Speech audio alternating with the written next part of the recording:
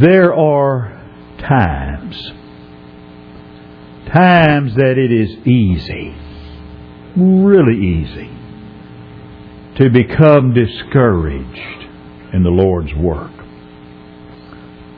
There are times you want to smile, and you just have to sigh. Times when things seem to be pressing in on you. But folks, it's in those times that this book that we call the Bible is a source of comfort to me and a source of comfort to every Christian. Because in the pages of this book, you can discover men and women of God through all the ages who have at some point in their life been discouraged. Men and women venturing on a service for God, often confronted by the same problems you and I face. People forced to deal with some of the same issues that annoy us constantly. In our text this morning, and we'll get to it in a moment, but in our text this morning we see Nehemiah, a man unmistakably called of God. And he secured an army of helpers to go with him to work to rebuild the walls of the city of Jerusalem. And Nehemiah finds himself faced with discouragement of every kind on every hand. Now, in the beginning, it seemed like everything is going wonderfully well. Artaxerxes the king was more than happy to equip Nehemiah for his journey and to send Nehemiah to Jerusalem. Nehemiah got there and he prayerfully surveyed the ruins, and soon Nehemiah had around him a great army of people, and they were ready. They were going to shoulder the burden of rebuilding the walls of the city of Jerusalem. But as so often happens, immediately following a time of great blessing, the enemy counterattacks. There was the opposition of Sanballat and Tobiah and Geshem, and they launched a campaign of hate against Nehemiah. But this opposition had been faced realistically. We're told that God's people had a mind to work, they had a heart to pray, and they had an eye to watch. And so for the time being at least, the enemy was held at bay. But here we find something even more serious.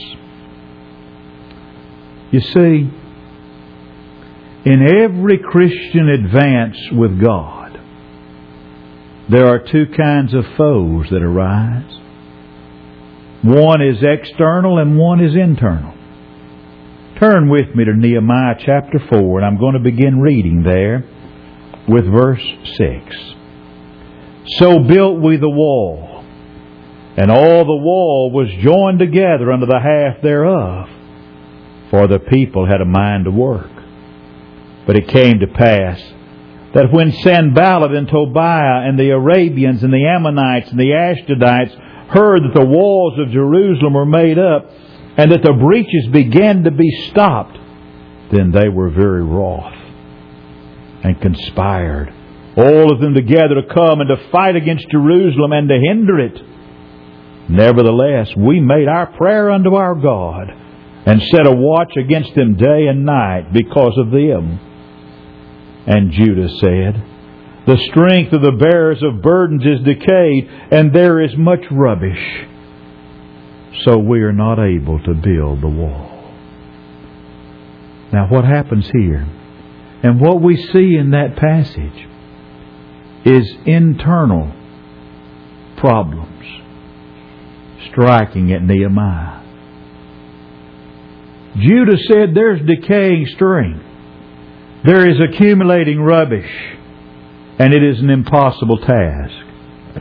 Here we are, right in the middle of this whole project of rebuilding the walls of Jerusalem, and somebody comes in with a report and says, it can't be done. We're tired. We're worn out. The job's too big for us. Oh my. Don't you know what a comfort it was to Nehemiah to hear those words? And then look who said it. It was Judah, of all people. Of Judah long ago it had been said his foot would be on the neck of his enemies. Here's the cream of the army, the crack regiment, threatening to revolt and filled with discouragement. When Nehemiah went back to rebuild those walls, he wasn't filled with any false illusions. He expected trouble from Sanballat and Tobiah and all the rest. He had expected trouble from some of his nominal adherents. Those that came along and joined the project, well, because everybody else was doing it. But Judah, can you imagine the sickening sense of letdown that swept over Nehemiah? It would have been so easy to just simply give in. It would have been so simple to just go back to Persia and go back to Artaxerxes and be his cupbearer again.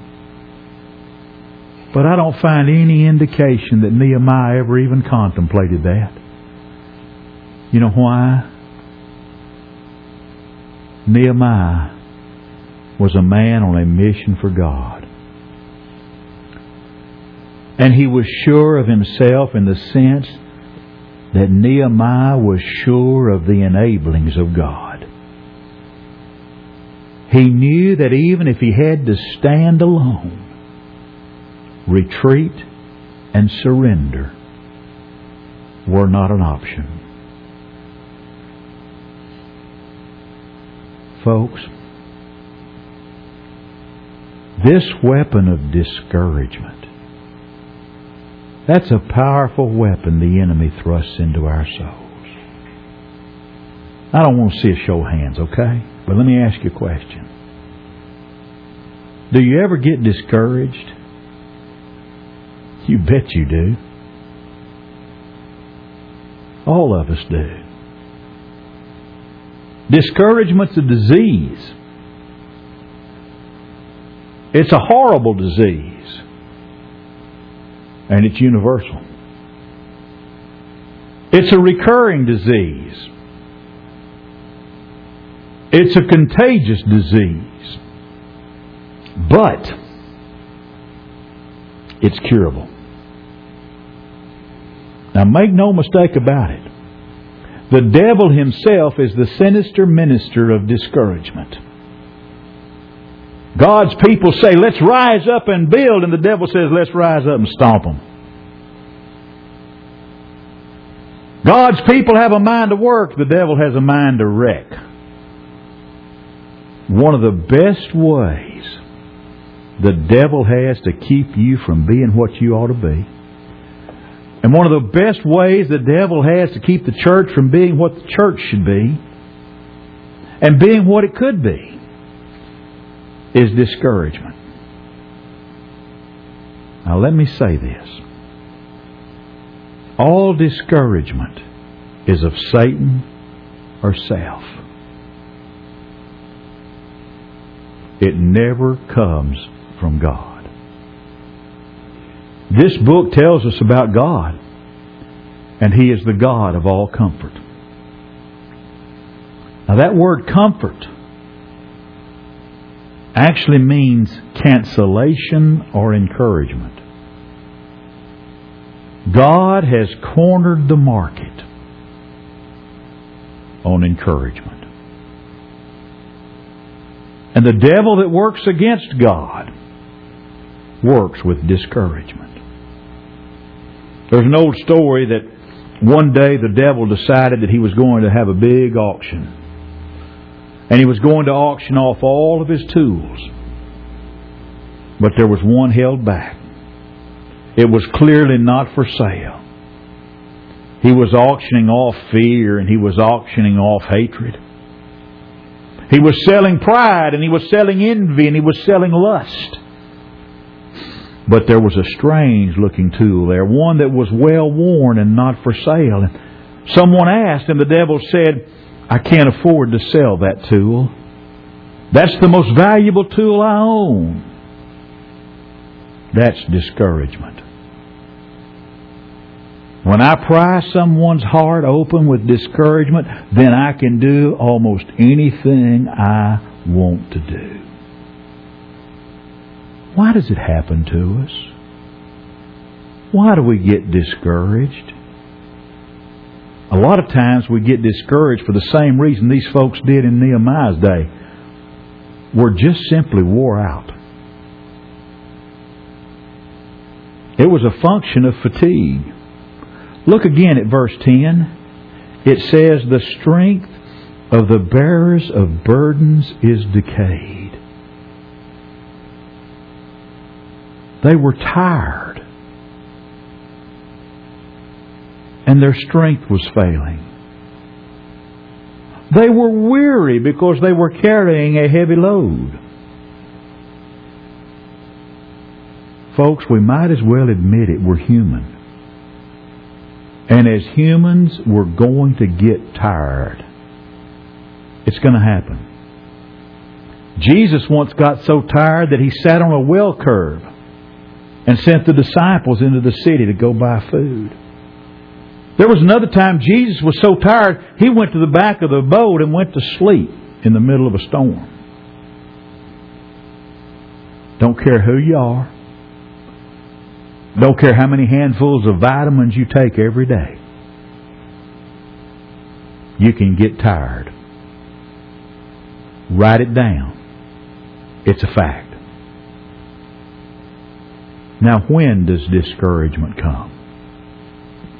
Look again at verse 6. So built we the wall, and all the wall was joined together unto the half thereof. They were at the halfway point. The job was half finished. That's when we tend to get discouraged. That's when our strength seems to wear out. When the new wears off, we get discouraged. Go buy a new car. You open the door and doesn't that new car smell? Isn't it great? Doesn't it smell good? And about the time you make the first half of the payments, and that car is halfway paid off, you start wondering then if you ever should have bought the silly thing to start with. And why in the world did I saddle myself with all these payments on this car? Discouragement comes when the job's half done. And discouragement comes when we feel weighted down. It says the strength of the bearers of burdens is decayed, and there is much rubbish. You see, when they went back to rebuild these walls, they had to use the old stones that the first walls were built of. But they had to dig through the rubble and the rubbish to get to those stones. They had to remove the rubbish in order to rebuild. And digging through all that rubbish to find those stones to rebuild those walls, it was weary. It was back-breaking work. And they're worn out and they're weighted down. And let's be honest about it. How many of you think we would find it glamorous to be digging through the rubbish of all those old stones to find the ones we were going to use to rebuild the wall? There's nothing glamorous about digging through rubbish looking for stones.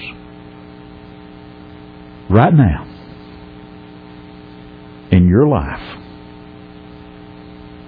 you may be facing some situation. I don't know what it is. But you're facing some situation that may seem just too big to handle. You may be facing something that seems like it's just way too big for you. And your problem is not fatigue. It's frustration. You're not just worn out, you're weighted down. And it seems like you'll just never get it done. And that's what's happening in this text in Nehemiah. They're not just worn out. That's fatigue. But they're weighted down. That's frustration. And they're also wrought up. I didn't read verse 11 a while ago. I did that on purpose. Our adversary said, "They shall not know, neither see, till we come in the midst among them and slay them and cause the work to cease." Here's the contemporary English version of that. Our enemies were saying before those Jews know what's happened, we're going to sneak up and kill them and put an end to their work. They're worn out, weighted down, and wrought up. They're emotionally disturbed. So you add to all of this the problem of fear. They're afraid. They're so tired. And they're so weary. And the burdens are so heavy. And now they're scared. Folks, the devil is clever. And he knows when we're weighted down. And he knows when we're worn out. And that's when he comes to get us all wrought up and bent out of shape. When fatigue, frustration, and fear all get together. It's when you get discouraged. And you know something else? They'd been written off. And that's failure. Look at verse 12. "And it came to pass that when the Jews that dwelt by them came, they said unto us 10 times, From all places whence you shall return unto us, they shall be upon you." Now here's the NIV version of that. It makes it clear. "Then the Jews that lived near them came and told us 10 times over, Wherever you turn, they will attack us." It's bad enough when your enemies say it can't be done. But then when your friends say it can't be done, that's the coup de grace. 10 times these Jews, their fellas, the ones that were supposed to be on their side, said, "You can't do it."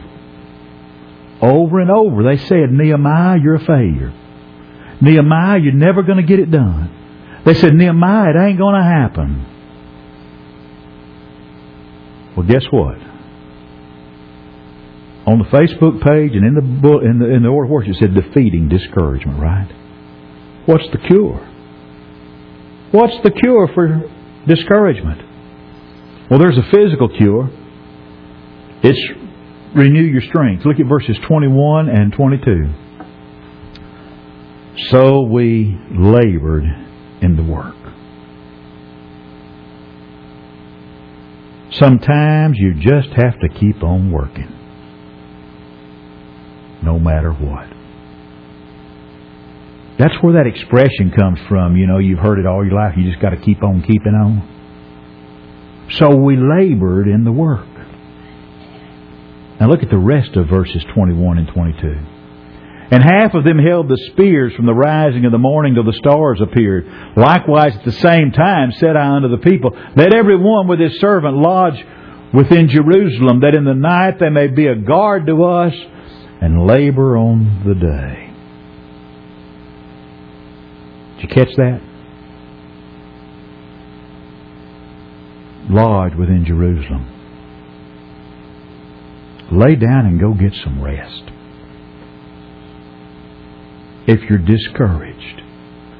If the walls are closing in, and about the time the walls start to close in, the roof starts to cave and the floor drops out from under you, it may be just as simple as this. You need to get some rest. Or you need to change your diet. Because when you get worn out physically and fatigue comes, you get discouraged. And you never want to make a major decision when you're fatigued. When you're depressed, don't do it. But there's not just a physical cure for it, there's a spiritual cure for it. We need to revive our spirit. There's a very little obscure phrase in verse 14. And that little obscure part of verse 14, it says, "Be not you afraid of them." Listen to it. Remember the Lord. My friends, that is one of the great verses in the Bible. Be not afraid of them. Remember the Lord that is great and terrible. Now the word terrible in that passage has the meaning terrifying to your enemies. Remember the Lord who's great and terrifying to your enemies. The Bible tells us about David in 1 Samuel chapter 30 and verse 6 that David encouraged himself in the Lord. You get discouraged? Encourage yourself in the Lord. When we get discouraged, think of everything God has done for us. I'm not a psychologist. I'm not the son of a psychologist. But I read a psychology book and I stayed at the Holiday Inn Express. And psychologists tell us that gratitude is one of the healthiest emotions we can have. Gratitude is one of the healthiest emotions that we can have because it's almost impossible to be grateful and discouraged at the same time. Remember the Lord. And don't think just of His goodness in the past and His closeness in the present. But think of His faithfulness in the future. I'm reminded of a story by Robert Louis Stevenson. There were some passengers who were on a ship. It was being tossed about in a tumultuous storm, and it looked as if the ship was going to go down. The passengers were below decks, and they were whispering to one another, "Will we go down? Are we safe?" And one of the passengers said, "I got to find out." And he made his way across those heaving decks. He made his way up to the pilot house. And the pilot of the ship was there. And he had his hand on the wheel, and he just looked at this man. The pilot knew the man was afraid. And the pilot just turned at the man and smiled at him. The man did not say a word. He just went down below the decks and he said, "Folks, we're going to be all right. I've seen the face of the pilot." And he smiled at me. "Folks, we're going to be all right. I've seen the face of Jesus right here." And he smiled at me.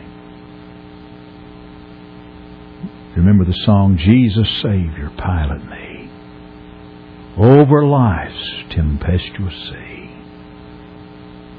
Unknown waves before me roll, hiding rock and treacherous soul. Chart and compass came from Thee, Jesus Savior, pilot me." When we see the face of Jesus Christ, our pilot, and He smiles at us, then we know we're going to be all right. The writer of Hebrews had just finished calling the roll of the Faith's Hall of Fame in Hebrews chapter 11. And in chapter 12, as it begins, he said, "Seeing we are encompassed by so great a cloud of witnesses, let us run with patience the race that is set before us." Now listen to it. "Looking to Jesus as the author and finisher of our faith." Are you looking to Jesus this morning? Or do you need to make changes? It's His invitation as we stand and while we sing.